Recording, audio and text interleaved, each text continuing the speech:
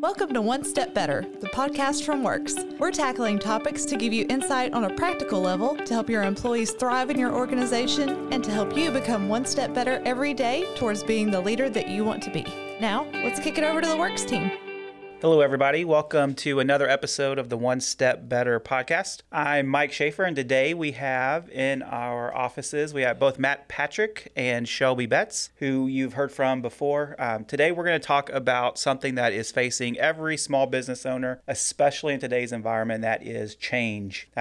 Change is always going to be happening in every realm of your life on an ongoing basis, and sometimes that's difficult, sometimes it's easy. Different people have different approaches to change. Some people don't realize the need for change. So we're just going to try to unpack what it looks like to lead a business, a small business, through change in a variety of ways. And so I wanted to bring in both Matt and Shelby for this conversation because there's always a couple of different perspectives when it comes to change. There's always that leadership, the person that's doing the change or maybe implementing the change or has the vision for the change that's going to have a different directive and understanding of what's happening than the person that's going to be impacted the most for the changes. So Matt is owner, founder, president of Patrick Accounting and Works. Shelby Betts is on our leadership team. She's a member of our sales team and leads those efforts. And so I think it's a great opportunity to bring these two guys, or guy and girl, I should say specifically, into this conversation and get their perspective. And so Matt, I want to start with you. I want to know, whenever you see an opportunity for change, really it's an opportunity to do something better normally because people don't typically change to do something worse. But when you see that opportunity on the horizon of I'm going to do something different, what's going through your mind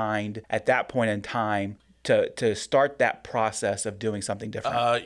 Well, a couple things. There's usually two different versions of that. There's the I'm forced to change, or I'm just not satisfied with how we're doing things now, or I still think there may be a better way. The short-term answer of I have to change becomes a lot easier. Everybody understands maybe why. The longer-term vision of I don't think we're doing this better, that's the harder change, I think, on the team.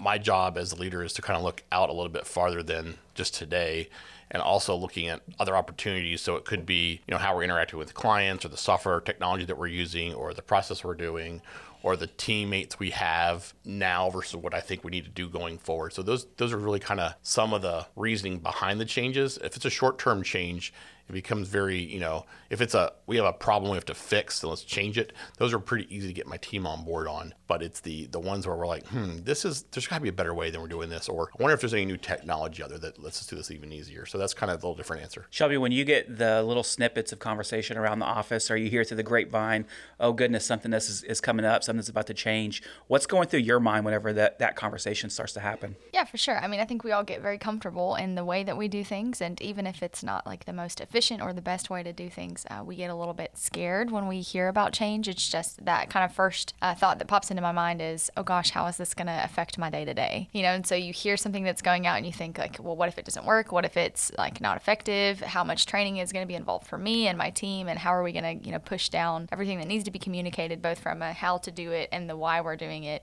down to key, team members? That gets a little bit scary. So I think probably that initial feeling is that one of like, oh man, I got to learn something new. We all here like change. If you look at the DISC profile, we're all high Ds. The three of us. The three of us. Not right? everybody in the office. No, goodness gracious. No. But the three of us, change is not a scary situation. It's sometimes exciting and enjoyable, and it's a challenge to overcome. More exciting than scary, typically. Normally. Yeah, me too. Like, and that's thank God we're all Ds. But that's not the way it is on the whole Let's office. do it. We're in, and everyone else is like, whoa, wait, what's almost the plan? everybody else in our office has very little or maybe moderate level of D. They're all SCs, cautious people, in a good way. I don't mean that in any type of negative way. We'll have another podcast to talk about DISC and personality type and all that type of stuff. But we all lead a team of people who aren't as quick to change or they don't desire change the same way. So Matt, from your perspective as the overall leader of our organization, how do you communicate this is going to be different in a way that is exciting to you, but in a way that they hear and it's just like, oh my goodness, what's going on? This is not a strength of mine, and I will be the first to admit this is not one of my strengths. I look at change so positively, and so I'm the eternal optimist when it comes to change. It's going to be perfect. Everything's going to work out great. There's definitely everybody's right on board right away. Training's going to be easy.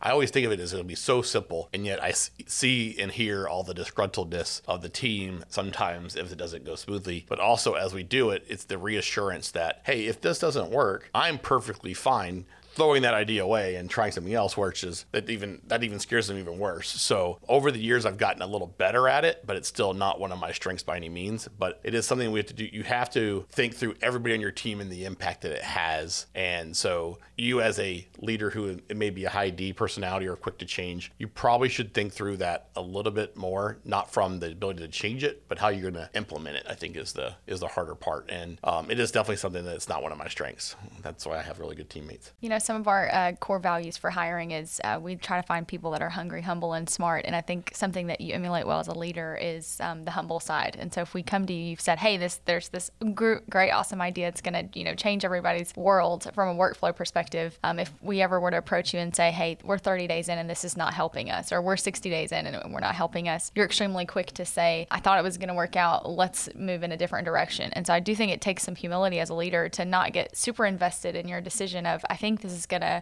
help us, we're not sure. So that's something that is great to have as a leader, to be willing to say, I know we need to change, but then also if you don't find the best solution the first time, this may not be it. Right, instead of spending 2 or 3 years in a bad situation, you're willing to pivot very quickly, which is short-term loss, long-term gain is right. kind of what I look at a lot of times. And if we're going through change, it may be a short-term. You may take a step or two back as you're going through that. But you also really quickly find, you know what? I thought this was going to be the answer. This is not still what I thought it was going to be. Let's cut it loose now and go on and try to find something that's still better out there. We've done that a lot over the years. The downside of that It's expensive.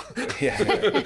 So one of the downsides of that is that it's easy for some people to see that as, yeah, you know what, we made a good college try and it just didn't work out, so we're going to try the next thing. That's not how everybody sees it, though, because some people see it as, oh, goodness gracious, this is Matt going on another tangent that's going to fall through. And especially if you're that high C personality where you're very detail-oriented and always thinking through how, they see that as, oh, goodness, Matt is not a good leader because he didn't think through all of these possible situations in which this is going to fail. I'm shaking my head, yes, a lot over here.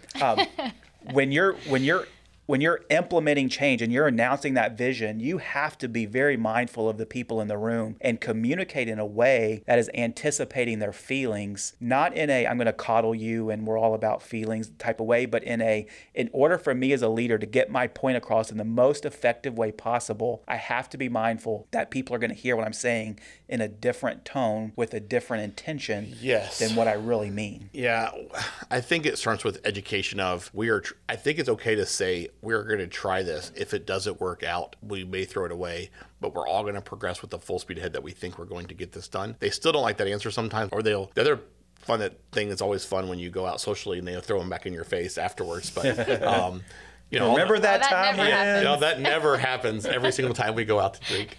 But yeah, so that is something that is conscious when we are implementing some changes or looking at technology. It's important that we realistically probably keep that in a test grouping or a guinea pig group for a little longer than we'd want to, so that when we are ready to fully implement it, it's ready to go and it's kind of embedded better. But at the same time, it is super important that you're overly communicating why. Well, going back to why a lot, but the why of you're doing this and the reasoning for the long-term vision, and make sure that vision is kind of so clear, may make that change a little easier for people. So we implemented a rule here that has been super helpful, and it's honestly changed the landscape of some of these conversations with our team. It's one thing to dream out loud and think through, man, what would it look like if, and those are healthy exercises to go through. What we implemented, our rule was when Matt starts to do that, he must say up front, I'm just thinking out loud. Because what we had a lot of times was, leaders are normally visionaries. They are looking towards the future. How are we going to get there? I want to get there. This is what we're going to look like. And our team was thinking, oh, we're about to go in 18 different directions 24/7. And that wasn't the intention ever. It was just simply to say, this would be kind of cool. Yeah. And so I've had that happen a lot where I've had a conversation where I haven't prefaced it with, hey, I'm thinking out loud here. And I've had a staff or a team member just go and run with it. I'm like, whoa, we're 10 steps behind that. We're not ready to go there yet. It was just a thought. And we did it in a leadership meeting, and it came out, one of the things we did was like, we basically did an exercise of, well, I don't like it when you do this, and I do like it when you do this. And it's important that you tell us when you're thinking out loud. And that really became apparent to me that, I think out loud a lot. I think it's how I brainstorm. I'm a very audible thinker. And so it became a way for me to realize that, I'm not clear on my vision with these people if I'm not telling them that this is still just a brainstorming idea, not we're going ahead, let's go. And you brought up a good point there, because you had some people that were taking this dreaming out loud idea and they're running with it. I'm finding ways to implement it. We're moving that direction. By next week, this is going to be fully formed idea that has an action plan behind it. And you had other people thinking, I think I need to look for another job. Correct. Because this is just too much. I can't handle this anymore. Every time you speak as a leader, the people in the room are going to listen because you're the leader. A lot of time, most they of the listen time. to most They of the listen. time. They listen. They'll tune me out sometimes. They're going to hear what they hear based on their personality types and how they're structured, not your intentions. I don't remember who said it, but I always find a useful quote. It was, we judge ourselves by our intentions and we judge others by their actions. Everybody that is ever going to be in a leadership position have to understand that the people that they're leading are going to respond differently to the words and actions that they have. Correct. Everybody brings their own perspective to the conversation, and you don't always really realize what that perspective is. And, as a leader, it is important. Your energy level as a leader comes to the office every day. Your stress level, your fears, you have to, this sounds so bad, but you have to kind of make sure you're aware of those things that you have in your mind and kind of put them underneath the table, underneath everything. Because when you show that stress with your team, your teammates going to see it. Same way with communications. If you're not clearly communicating where you're going or whatever thing you're saying out loud is, you have a potential for them to take whatever you're saying or how you're feeling and they absorb it. So those things are very important for you to realize as a leader. Shelby, you're in a position where you have to take some of these ideas and run with it sometimes. As that second chair leader that operates under the umbrella of the vision, mission, goals of our organization as a whole, whenever you hear that change is about to happen, what are some of those first steps that you need to do in your role as the implementer of some of those different things that are coming down the pipe to make sure it's successful in your area? Yeah, I think the first, what's critical is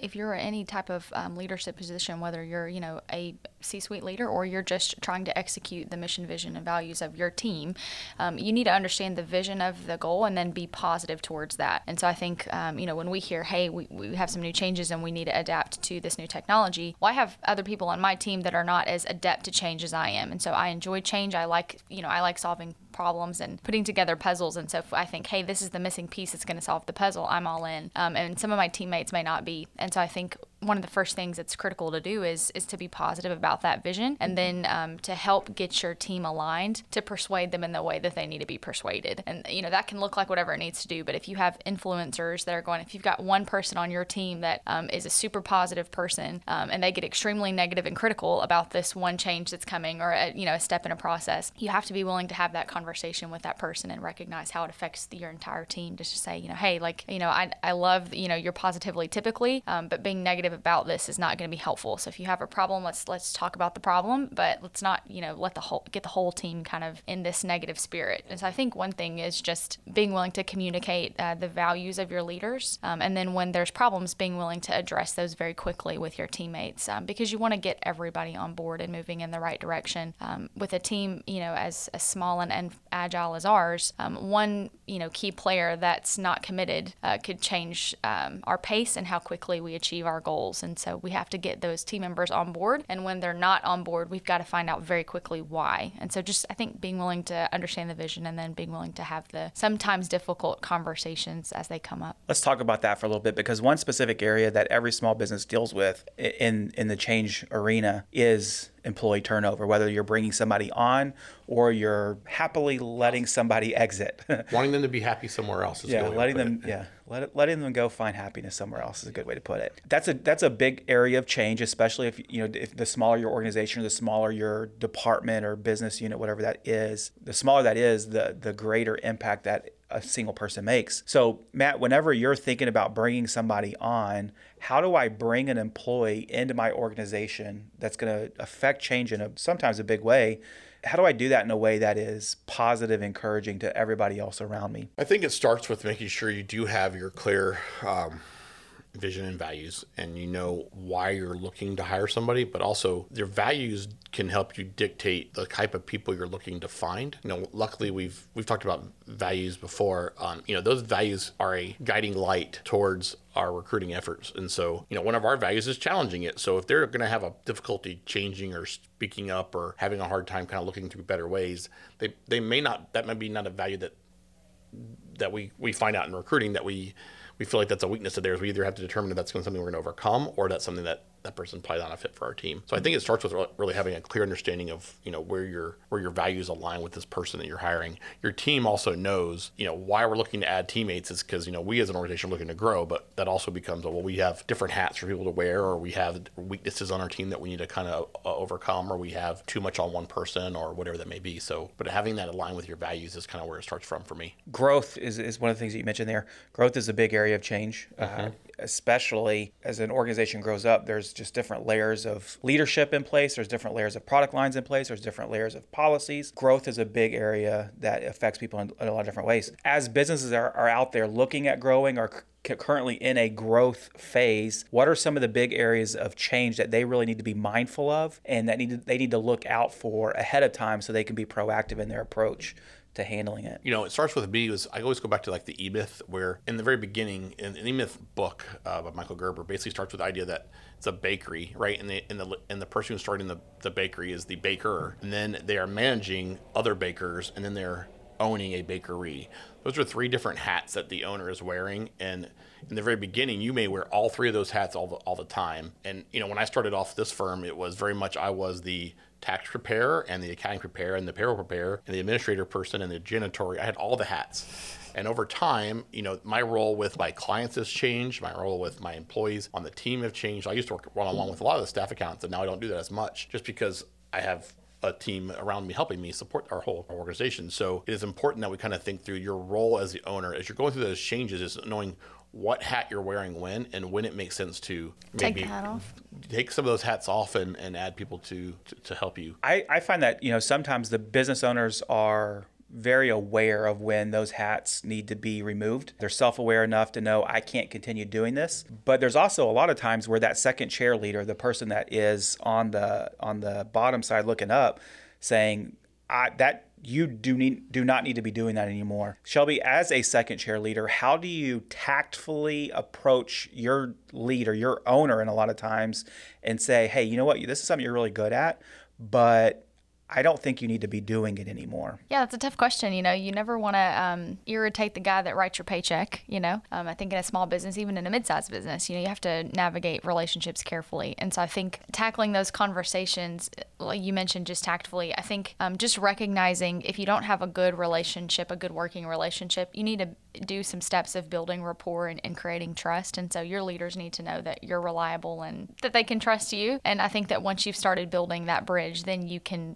carefully just, say, hey, there's this thing that, I see you doing. I don't know how healthy it is. And if they take If you want to take any work from me, you can do it anytime. But true, I think a part of it is if they listen, that's fantastic. And if at the end of the day, it really is their business. And so you have to just tread that line very carefully, understanding that you may have the conversation once and they said no. And then maybe in 3 months you bring it up again. And so I think being willing to slowly and surely persuade somebody to the right direction. It's so weird to think of this as from your perspective versus mine. I have the guilt of going, I don't want them to take on more work of my work that I should be doing. I've already removed so much from my plate that I'm like, I'm happy to do this. I'm helping the team. And Mike, you've done this a lot to me, going, hey, you're doing something you should not be doing. I'm going, I'm just trying to help. He's like, they didn't ask for help. You jumped in before they asked. I never even thought of it that way. We actually talked about this week. I never even thought about it that way. I'm just trying to help. And that's somewhat of my own nature. I'm just a helper by nature. But at the same time going, I really don't think of it from your perspective or your Mike from your perspective. Yeah. It's just different. This is one of those big, in my opinion, one of the biggest areas that is not talked about in a lot of leadership circles or leadership books is the dichotomy between first chair and second chair leader. The first chair leader is responsible for a lot of areas, and the second chair leader is responsible for a lot of areas underneath that. But the most effective second chair leaders know when to go outside of that first chair umbrella to pick up areas that are being dropped or haven't been thought about in a way that is overall going to make the organization more effective. It's a scary place to be as a second chair leader, just to simply, I'm going to go do X, Y, Z, or even when I need to go to my owner or my leader and say, you're not performing here. You're not, like, I have to hold my first chair leader, the person that signs my check, accountable in the same way that I need to do my accountable. You've done that to me, and you've taken me aside and go, hey, this is not clear. You haven't been clearly communicating. You need to, and I super appreciate that. I mean, Mike and I have a great relationship in that I trust Mike 100%, and I know that he has our firm's best interest at heart. And I've always taken those things, I think I have anyway, at least I feel I have, with the position of, I need a person beside me helping me. That's why I have Mike and I have Shelby and everyone on our team. But I mean, like, I really have appreciated that. And it's hard to find that. As a business owner, you don't always have that. And sometimes you may have to look outside your organization for it. There's business coaches out there that do that. And that's how I did in the beginning. Before I had a mic, I had a business coach, and it would be the sounding board. I also have other firms that we kind of use as my accountability group. But that accountability is huge as an owner. If you're not doing what you should be doing, you may not always see it. I mean, I have many weaknesses. I have many strengths, but I have many weaknesses when it comes to running a business. I've never done this before I had this one. I think it's important to know. Let's list out those weaknesses. Number one.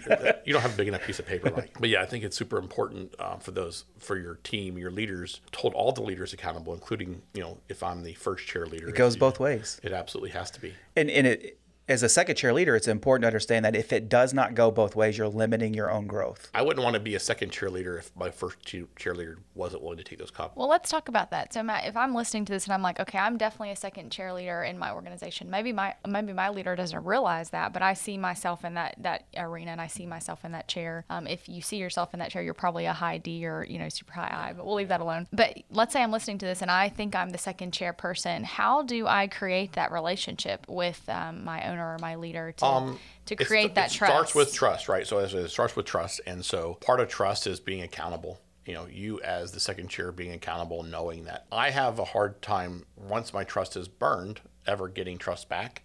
And I think that's something that a lot of leaders probably will have. But I think establishing and maintaining trust and knowing that person's going to do whatever they say they're going to do is super important. But I think it really just comes with rapport. You have to build the rapport up and the trust levels to make sure that you have to have 100% confidence that in both directions. So you have to know that the leader's going to trust you in making the decision, but at the same time, the leader has to have the trust of knowing that if I let them take care of this, they're going to do it. And so it just takes the time. You got to be vulnerable. It's very much so. For that second chair leader to approach their boss, their leader, their owner, whoever, it has to come out of a place of true vulnerability to say, I believe that this is best for our organization. Yes, it's probably best for me in the long term, but I'm doing this out of a heart of servanthood. And I'm going to come to you and say, you're doing this not as well as somebody else could, and we need to fill that gap. And I have to be willing to accept the consequences of that action, whether that is high five, thanks, Mike, I appreciate you pointing that out. Or high five. Let's find a way. Or high five you out of here. High five on your adventure to your next job. Yeah.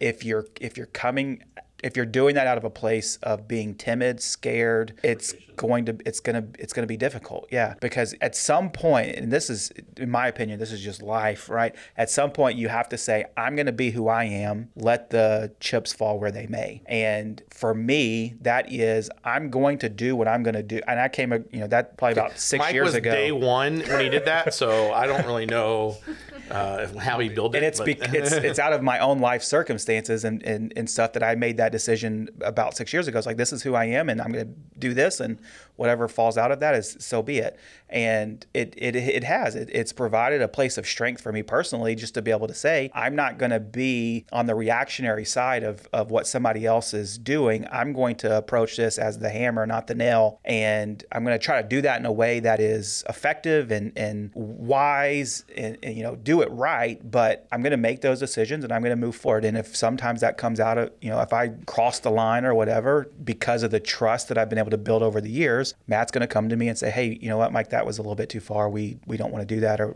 we hold each other accountable. How to do that differently. Yeah. Change is difficult. It's hard. especially if you're a second chair leader, but even so if you're a first chair leader. I want to talk about one thing real quick. One of the analogies that I hear a lot of times from other people that I know is that their boss is kind of like a seagull, that they are hands off and just flying, doing their own thing. And then something catches their interest and they fly in and they grab the piece of bread and they poop and they go away. And that's a difficult place for a second chair leader that, hey, let's say I'm responsible for baking cookies and now my boss is coming in and put more flour. That's a tough place for a leader to be. And there's a lot of leaders out there that, like you mentioned earlier, they see that as I'm coming in to help. It's out of a place of honesty and true, I'm a servant, I want to help. But it's sometimes perceived as you're not letting me do my job, or you're jacking with the way I do things, you're micromanaging, all negative stuff. Most second chair people don't see it the same way that first chair person does. And this has come up with me a lot in the last, I'd say, 2 years. My perspective was coming out of my heart trying to help.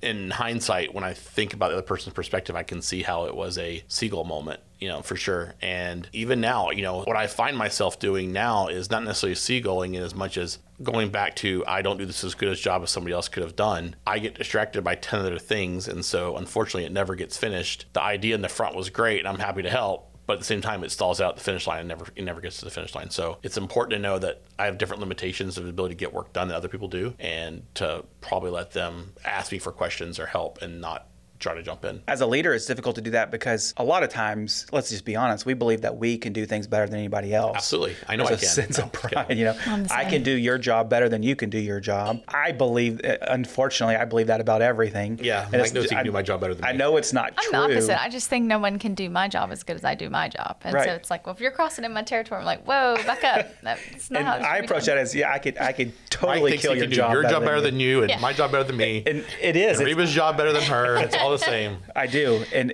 that's not a healthy. Let me be honest, it's not healthy. I know that, but that's like the competitive piece of my brain. That's where it goes. As leaders do, normally out of a place of growth, as they do develop and their business grows, there's going to be a point in time where some change has to happen, where they're passing off some responsibilities that they know, they believe in their depths of their soul that they do this well, they enjoy doing it, but it's time to pass it off. This is the passing of the stuff that I do well and I enjoy doing. This is not just I do well and I kind of like it, or I like it but I'm not good at it. This is I love it and I'm good at it. Yeah. That's a super hard thing to pass off. I have had to do that over the years. That's the hardest thing as a leader to do, because it's the stuff I enjoy doing. I enjoy meeting with clients and doing new client implementations. I like hearing their stories. I love the small business story. I also know that meeting I ran extremely well because I kind of get a good picture of it. But the downside of that was we could only do so many, and also my availability becomes limited. And also after that meeting, I did not do as well as during that meeting. And so we created an implementation team because of that. And that helped us dramatically improve our ability to onboard clients and make that process smoother. I still love having that conversation with owners, though. So it becomes And you're still very good at that. I am, but I don't love the after effect of having to fill all the paperwork. Yep, So execution. That's just part of the realization of things I did well and didn't do well. And as you find those things in your organization that you are good at, and this isn't necessarily just first chair leadership, but second chair as well, you're going to see those things. You're going to identify, these are things I need to hand off, but it's all with the intention of being able to grow and scale. Because if you're the bottleneck, like you mentioned, you have a self-imposed limitation on what your company can do. Yeah, a lot of other decisions are obviously like, I'm good at this, but I don't love doing that. Those are easier. Those are very easy decisions to make. If I don't love doing it, it was really quickly to get rid of those. But the I love it and I'm good at it was a very, very challenging one. Shelby, with your team specifically, we talked a little bit about bringing people on. When it comes time to make a change where you're going to show somebody the door, how do you communicate that, not to the person that's leaving, but to the team and that's still behind, so that they can absorb that change in a healthy way? Yeah, it's challenging because it's scary when someone doesn't fit on your team, and eventually, the idea, I had a good manager back in retail days where, she just said, it's never my job to fire, it's my job to train that person out of this job. And so the person that's kind of exiting the door, hopefully you don't have to have the, hey, you're fired because you're not doing your job. Hopefully they get to a point where they realize, I've got to make a change because this is not the place for me. But I do think that there's some team dynamics there of, you've created relationships with this person. You don't wish them any type of ill, even if they're not the right fit for your team. And so I think that just being open and communicating that to your team after the decision has been made is important, and the way that you handle those conversations. If you've not done the hard work of getting to know your team and making sure you understand their fears and where they're vulnerable, when someone leaves your team, that insecurity of what am I next will rise to the table, and that quickly, that's going to change someone's performance drastically. I felt that when a key member that I loved was let go, it was like, oh my goodness, am I next? And so you never want that kind of fear of, I might get cut or I'm not doing my job. You don't want your team working and performing out of fear. You want them there because they enjoy what they're doing, because they're talented at what they're doing, and they're creating value for your organization. What I took away that from what you're saying though is really starts with communication. So you have to communicate with the person who you're maybe counseling out over time so that it doesn't become a surprise. And then after the fact, you have to communicate to your team about, hey, this is what's happening. Reassure everybody, everybody on the team probably realizes it too, but you want to make sure you kind of reassure them. And it's hard to do the that. Habits of, if you've got some other team members that have bad habits that, this was a small habit that ultimately led to this person being let go from our team. How do you carefully and obviously, with tact, just tell your team member, if you continue to persist in this, you're headed that way as well. Yeah, this is not the way that we do things here. That's tough. Communication is really at the key of all of this. It starts with a lot. Because the reality is change is inevitable. Every organization is going to go through change at some point, whether that's small, big, medium, change is going to happen. Growth, business units falling off, employees coming on, employees leaving, technology change. You think about all the possible, that's what our life is. It's a series of changes that happen over the course of a day. It's going to happen. How you respond to that is really important, but how you communicate those changes to everybody that's going to be under your influence is absolutely critical. That doesn't start with, we're going to start a brand new business next month, therefore in 29 days I have to communicate that to my employees. Communication has to happen frequently, it has to happen often, it has to happen on a regular basis. I'm using a bunch of redundant words to emphasize the point. Yeah. You cannot over-communicate. Yeah, I don't believe it's possible. Yeah, I agree. And in the you've said it. The repetition of communication drives all of this. So if you are clear and you're saying it over and over and over again, everybody kind of knows what we value here. But also, as you think through change, the overall mindset of the organization has to be willing to. We have to keep adapting and changing over time. You can't just try to keep things the same. It just doesn't work that way. Also, methodology is important. I think there's a right way and a wrong way to tell somebody to communicate. So if you have a big thing that's coming into the pipeline, think through carefully, like, how is my teammate going to respond if I send this out on an email or a Slack message? Or is this a coffee conversation? Like, is this a lunch conversation? Do I need to take this team, or do I need to take this key member or my team to lunch or to coffee or eat drinks on a Friday? Yeah. Our sales team does that at 4 o'clock on. Yeah. We sit down. That's our time to just relax a little bit. We're not in the office. We're off site, and so you can, there's just a little bit more honesty. Still there. waiting on my invite to the sales team Friday afternoon. That sounds so silly, and that to some people may seem like a waste of time, but it's the place where we really get to understand how our team is feeling, how the week went, how it didn't go. And so I think that when we have some big, ideas coming through the pipeline, our place to communicate that is not in an email or Slack. For our team, it's got to be, hey, this is something that we're going to do, kind of prepping everybody. So I think methodology is important too. Those informal communications really set a different tone too. Yeah. It's not, hey, this is what we're doing, this is the direction that we're going in like a dictatorship type way. It's just by its very nature, it's more laid back and just like, hey, I think a lot out loud when I'm drinking, so it works out well. Well, in body language, you can see that person's face, and it's not like scary. You know, Right. you'll lose a little bit.